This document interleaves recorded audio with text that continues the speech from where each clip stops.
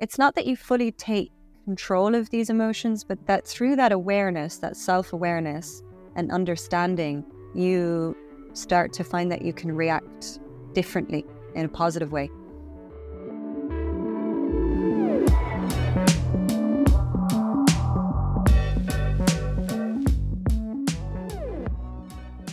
Hello there, and welcome to Mental Health at Work, the podcast where company leaders and employees reveal the mental health stories that shaped how they think about work and themselves.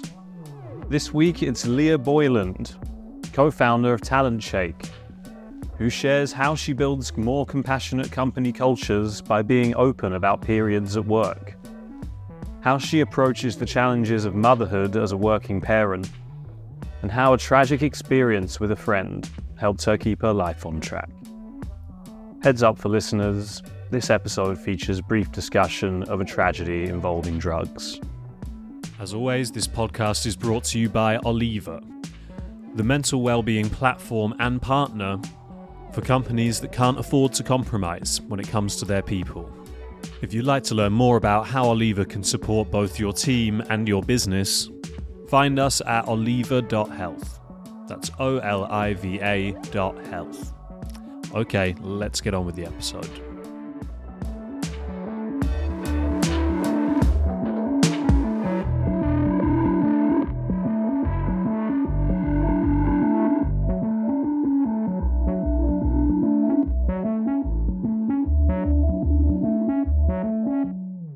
Hi, Lia. Welcome to Mental Health at Work podcast. I'm very excited to have you here today. How are you doing and feeling today? Yeah, not too bad. Ironically enough, it's my first day of my PMSing week, so it can always be a little bit up and down. Tell me more about that. How do you experience that? Basically, at the beginning, I can just be a little bit more scatterbrained, so I'm not quite on top of, like, my brain is not as sharp as usual. And then the emotions can go a little bit up and down and the mood swings. So even just like a simple thing like taking my daughter to a music class today and taking the wrong turn and getting really lost. But because I knew I was PMSing, it was really nice because I didn't get stressed. I was like, that's okay. You can be like... I would love to come back to this a bit later because I know that you are all about bringing awareness and being contacting with all this, especially at work. So I would love to dig in a little bit more. But I would love to start by introducing yourself a little bit so everyone knows who you are. Sure. So my background, I studied law just to torture myself for 5 years. And then after that, I jumped straight into the startup world. And so that was like just nearly coming up to 10 years ago. Since then, I've been in and out of the startup world. I've worked in scale-ups, corporates, and it's always been around some sort of role like engaging with people and recruitment. And this is what brings me to where I am now. And I'm just starting to build my business with my husband. We're literally a couple of weeks in, building our MVP, and we want to make a tool so that we can help people to become top performers instead of hard workers. How they'll be able to do that is through an AI-powered tool where they can conduct self-audits of their day-to-day tasks and meetings so that they can get a bigger picture of where they're spending their time and make smarter decisions and take a little bit more control. How is that switch? While I was studying law, I entered this competition called the Bold Ideas Award. And it was with law firm, and you come up with an idea for a specific question. And their question that particular year was, how can you get more law students engaged and being able to do work with them as interns? And I came up with this idea where they could do remote internships.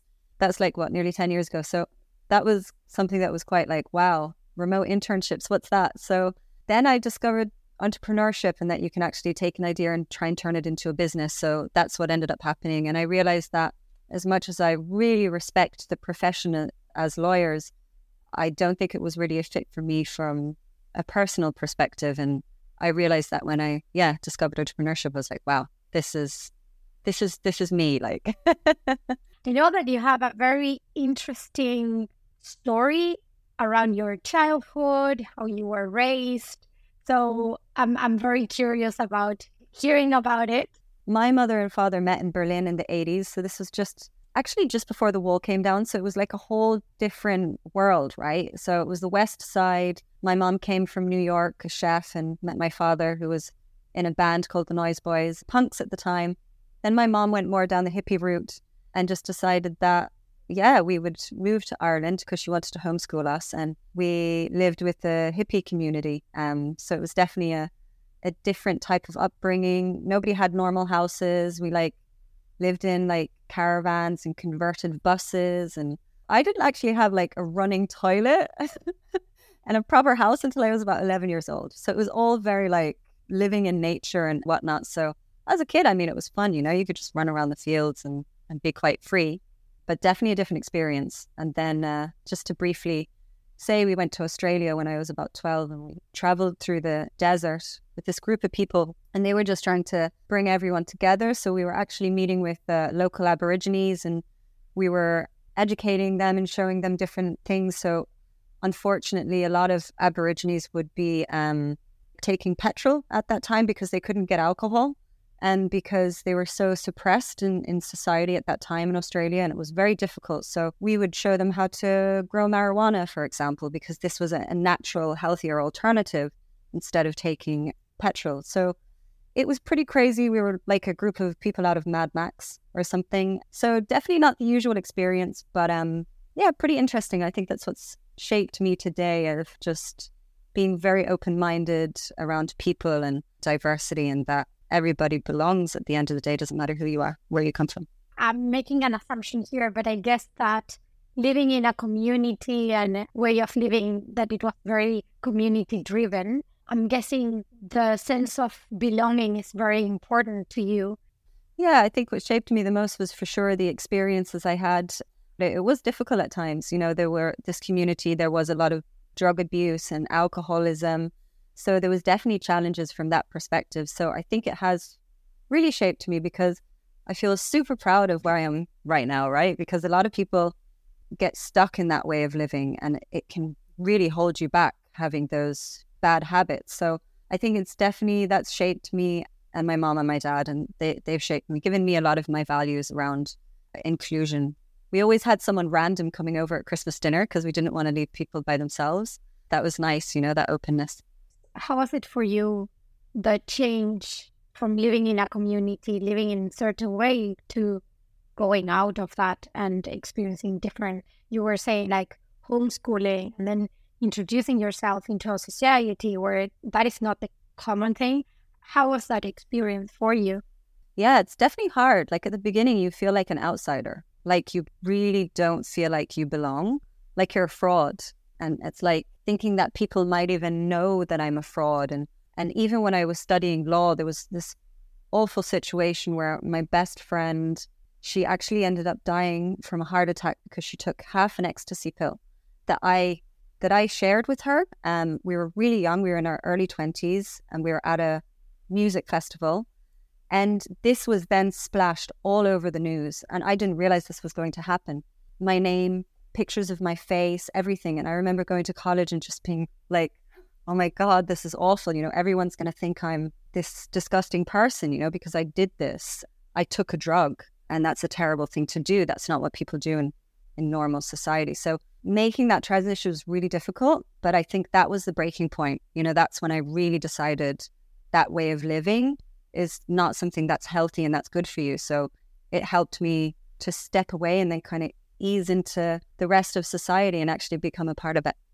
I'm curious to hear, how was that period? You were saying that it was very difficult. You're explaining very hard things, seeing your face, and a lot of emotions I was hearing, guilt and worry and fear. I remember having paranoia when I was even just going to class, thinking oh God, who knows about it in my classroom? And, what are they going to think of me? And I remember I contacted Google, I contacted all the newspapers to just take it away and take it down. And it even creeped up again not that long ago, so about 5 years ago. But then I think at that point I realized, hey, I shouldn't be ashamed of this. This is actually something that I should share, because there's probably a lot of people who have experienced something similar. And I think what really helped me is that when I met my friend's mother, she said to me, which was very powerful, she said, hey, Lia, I'm so proud of you and what you're doing. You know, you're studying law. That's crazy. And she said, if this has made your life better, if this has been able to turn things around for you and that you're able to move forward, that's enough for me, and it gives me comfort, because then my daughter's life is not for nothing. How do you feel talking about it? Yeah, very emotional. I think when you don't talk about something for so long, you kind of forget about it, right? That's what really helped me then to move forward and realize, wow, this is a gift I've been given. When you were talking about her mother, I was feeling almost like that comment, like, free you. It's pretty incredible. Like, that must take so much strength to be able to see the positivity in such a dark moment for someone's life. You were saying just now that you are emotional talking. What is that emotion? I think to some degree it's a form of release in a way, because when you're so ashamed of something that's happened that's not even necessarily your fault, you kind of bottle it. You bottle it up, don't you? You don't talk about it. What was the cost for you? To share. I realize now it's actually a good thing. Previously, I would have thought that people wouldn't want to give me a job, or people wouldn't want to engage with me or interact with me because there would be this negative view. Or I think maybe that's part of what drove me to entrepreneurship and away from the legal world, is because entrepreneurs are open, right? They're people, they're taking real life problems and turning into something that can actually help people. So I know now it's okay to be open. I'm hearing that you were scared, or your biggest fear was not to be accepted, perhaps in an environment where it's more like law and less open-minded, let's say. You would feel like acceptance and love and openness will be more difficult than in other environments, and that you are finding this new environment a place where you feel accepted. And I think even just society today, I mean, we've come so far in the last 10 years.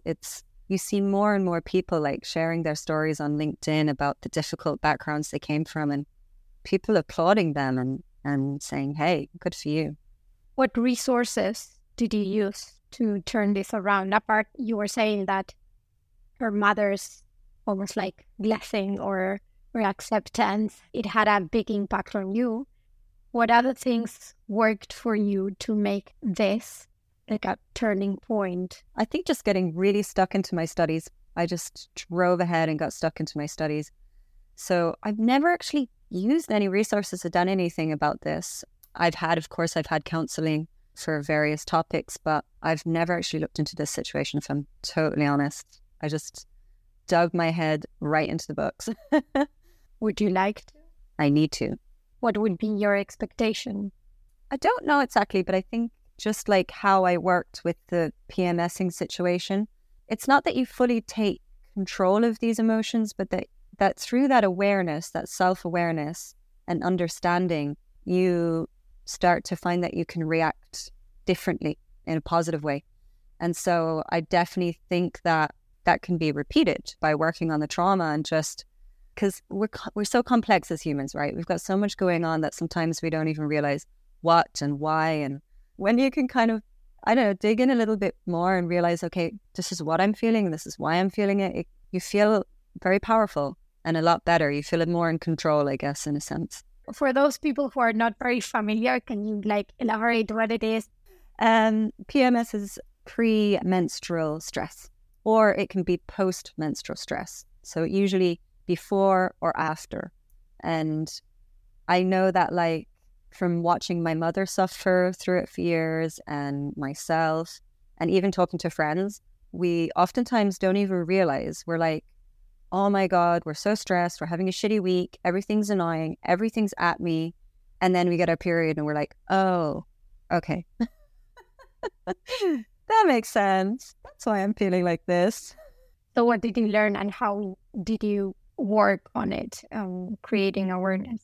I think the tipping point for me was my mother passing away. So that was a tough situation. And afterwards, you go through the grieving cycle and you get to a point where you have the feeling of anger. And I'd had my daughter as well. And having this little person in front of you, you're like, all of a sudden you realize, wow, I really need to look after myself if I want to be able to show up for this person, this little person who you're their whole world. And I think that was the tipping point for me, and where I really realized, wow, I need to do something about this, instead of just same thing every month, feeling stressed and angry and outbursts at my poor husband.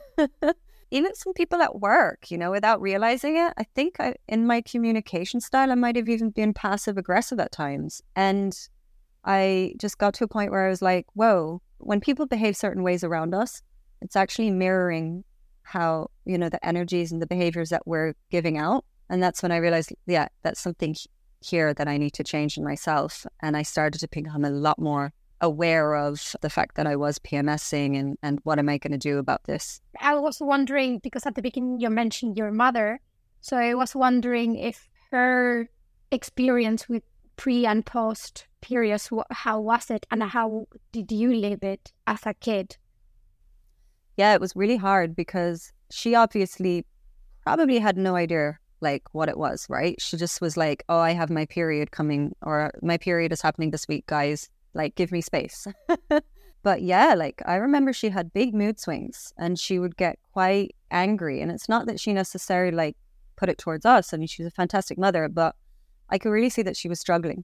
And I think that for me, when I was reflecting, I was like, wow, that was so tough for her. And I definitely don't want to go through that myself as well. And especially for my daughter. It's interesting how you say that was tough for her, your mother, and then how you do the link with your daughter. And I'm surprised that it's almost like you avoid the contacting how tough that was for you. True. Yes. And it was tough. It's really difficult as a child to see any of your parents suffering. I mean, they're human beings, right? Of course, they're going to have up and down moments. But when you see them for a whole week, every month, just everything, they're just on edge constantly. It's not easy. What did you feel? Definitely some confusion, what is going on? What's happening with you? Why are you like this? And then at the same time as well, you'd be a little bit oh God, not afraid physically, but afraid oh, you don't want to piss her off. This is the week where leave mom alone. Seeing your expression, it feels almost like you were scared of just being you couldn't be yourself and you needed to almost walking on eggshells. Yeah, for sure. No, it can be. Especially because, yeah, I mean, you're a kid, right? You're learning. And the fact that there was no real explanation, we just knew oh, she had her period. Because you're able to connect the dots. But yeah, when there's no real explanation around it, it's even more confusing. I think being a mother full stop is really hard. It's very intense. Nobody can prepare you for what it is. The child constantly just wants you. And I think this continues no matter what age, right? And I got some great advice the other day, which was that it won't get easier, but you'll get better at doing the job. That's okay, that's good. I can mentally prepare for this. So that's when I realized I really needed to take control of the situation for me, for everyone around me. So then I just started with a very, very simple thing of I would just tell my husband. And I got a new app that's really amazing because it will actually send me a notification to let me know, okay, you're going to start PMSing tomorrow. So as soon as that happens, I say to my husband, okay, PMSing is going to be starting this week. Then he can start to prepare. But just through that simple act of sharing, it helps so much. And I'll do that every day for the week. If I'm feeling like crap, I'll be yeah, feeling pretty shit today. Excuse my French. And it just helps so much. I did the same with my niece. So she was really, really suffering with this big time. And so I just explained to her what it is, that it's totally normal, and that I think over 90% of women get this. And to start with, even if you can just share with somebody that you trust, as soon as you're starting to feel like crap, just let them know. And her mom came to me, she's like, what did you do?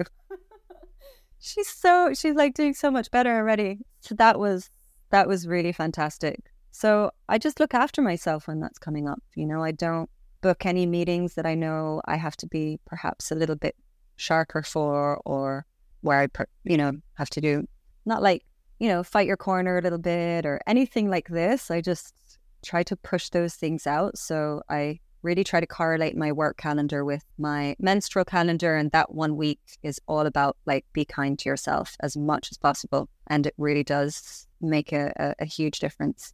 You were saying you let your partner know, so he prepares.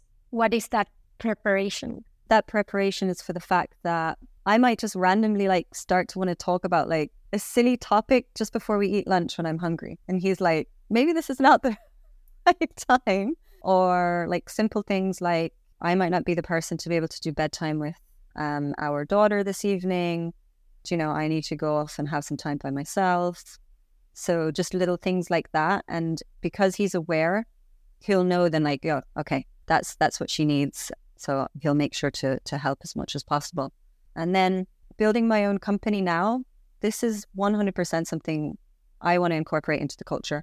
And not only for women, but also for men. Like we all have dips throughout the month. And it's so important to be able to have a space where you can communicate that and you can be open. And so like if you can say to your teammates, you know, if you feel comfortable doing that, at least they know like, you know, if you give a bit of a sharp answer on something or a short answer, it's nothing personal, just a tough week. And then we can be a bit more understanding of each other. So I know that for me, that's the type of place I want to build.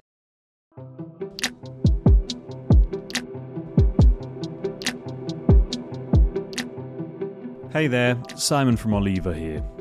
If you're a fan of this podcast, and if you've listened this far, you're at least on your way to becoming one. I thought you might be interested to hear about our latest content project here at Oliva. It's called Tough Conversations, a content platform for managers and HR folks who want to get those difficult chats with teammates right. Think grief at work, hard to hear feedback, awkward salary chats, all that good stuff. Each of these topics features bite-sized videos from HR and management veterans who've been there, done that, and survived to tell the tale. Signing up to Tough Conversations is 100% free, and each month when a new series drops, we'll let you know via newsletter. So if you're curious to check it out, you can follow the link in the description for this episode. Okay, plug over. Back to the pod.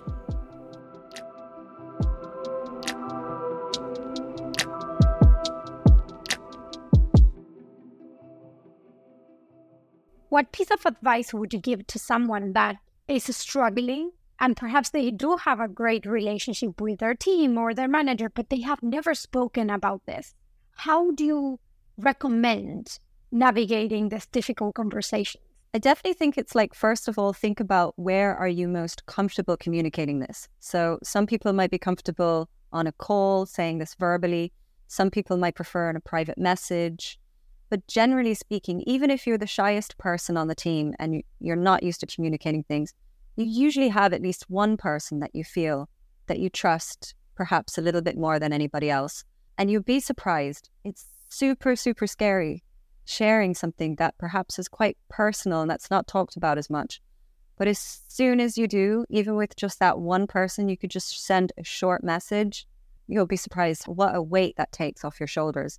And I think there is actually a psychology behind that. The fact that you voice how you feel or what you're going through can, even just that act alone, can help. So maybe even start by sending yourself a message. That could be a good start, and go from there. And, you know, be kind to yourself. Take one small step at a time.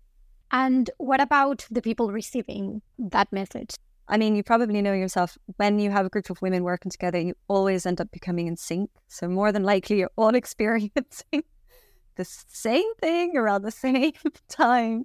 So I think it's just about being open and being understanding. And no matter who you are on the team, if you're the manager or if you're a peer or anything like that, it's just about giving that space to listen and just be like, yeah, I'm here if you need me. I know sometimes we always want to jump into the like problem solving mode, but I think sometimes it's important just to be like, whatever you need me to help you, I'm here. We can come together as a team, or I'm hearing you. I'm hearing you is even sometimes enough, right?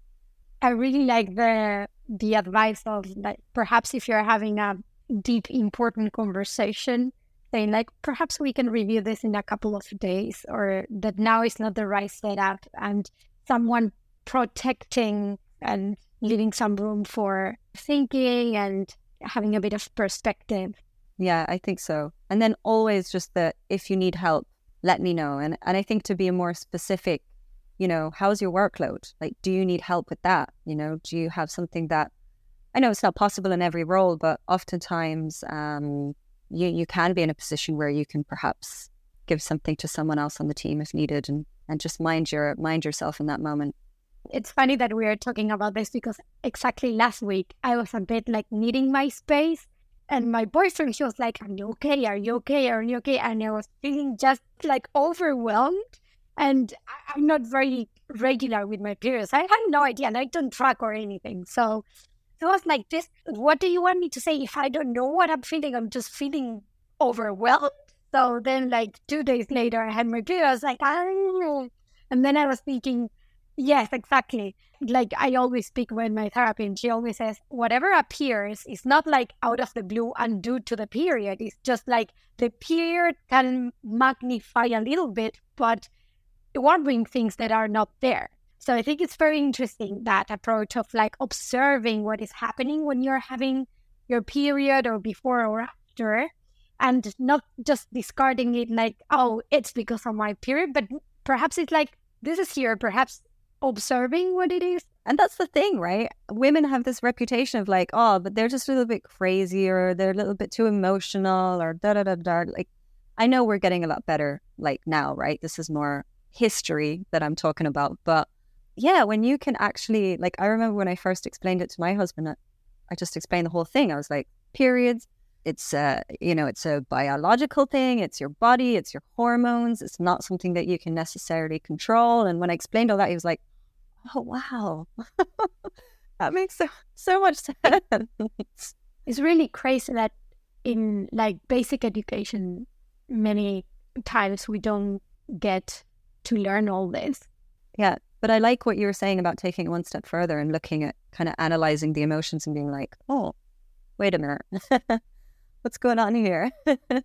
Another perspective that I would like to explore is what advice would you give to employers to make this topic more normalized, to make people feel more comfortable expressing these kind of things? Yeah, I definitely think that there needs to be some policies put in place around this. So depending what your job is, I know it's different, right? Some jobs you need to physically show up, but for sure putting policies around this, and not only around when you have your actual period, but being aware of the fact that there might be an impact that week before or that week after. And yeah, just putting a simple policy around that and being like, hey, if you're really stressed or you're under a lot of pressure, creating a space where people can feel comfortable to be able to communicate that. I definitely think there needs to be some big educational pieces around this. And this is exactly what you guys are doing, right, at Olivia, which is so important. And again, not only for women with PMSing and periods, but also for men. And I think that when companies can get that balance right around the policies so that people feel comfortable to be able to look after themselves in the workplace, but then matching that with some education, that could be so helpful. I mean, just imagine like the young 21-year-old guy that probably has no idea about periods and PMSing, but hey, watch this 20-second video even, just to understand, and then be like, oh, okay, that's why my female manager is really stressed some weeks. And then we start to enter a workplace of where we're all more compassionate, right? And I really believe that emotional intelligence is something that you can learn and that you can build on. And through these policies and educational materials, all of a sudden you can have a much more compassionate workforce and a better culture and better results in the end, right? But was it always easy for you to express it? Or were you thinking like, this is like difficult? Because now you sound very confident, right? I think I've always been a little bit of a feminist. My mom was like through and through strong feminist. She taught me a lot about the struggles of girlhood, womanhood throughout the whole process and the problems that we've had in society. And so I think because of that inner feminist in me, I'm not afraid. I would I would have been previously. I would have just not talked about it and just got on with it. Wouldn't have really thought about it. I guess like many women or even many people suffering with mental health because of that stigma that's attached around it. But I'm at a point in my life where I really don't care what the reaction is, because it's good for me, and I know it's good for anyone that might just happen to hear that could be struggling as well. And I think that's what gives me the confidence just to speak it openly. I love how we are approaching this and how you are, your power and your comfortableness with the topic, and you're empowering other people to do the same thing. And I even loved what you said, like, if this is difficult for you, find that one person that you're comfortable with, and that slowly will bring more confidence. And I loved everything you shared with me. It was very nice to see you as a whole person with all your emotions, and I really appreciate your openness. Thank you so much. I know I wasn't expecting some of that, but that's good, right? Thank you so much for your time. It was lovely talking to you, and I learned a lot. So thank you so much for your time. Lovely. Take care. You too. Bye-bye.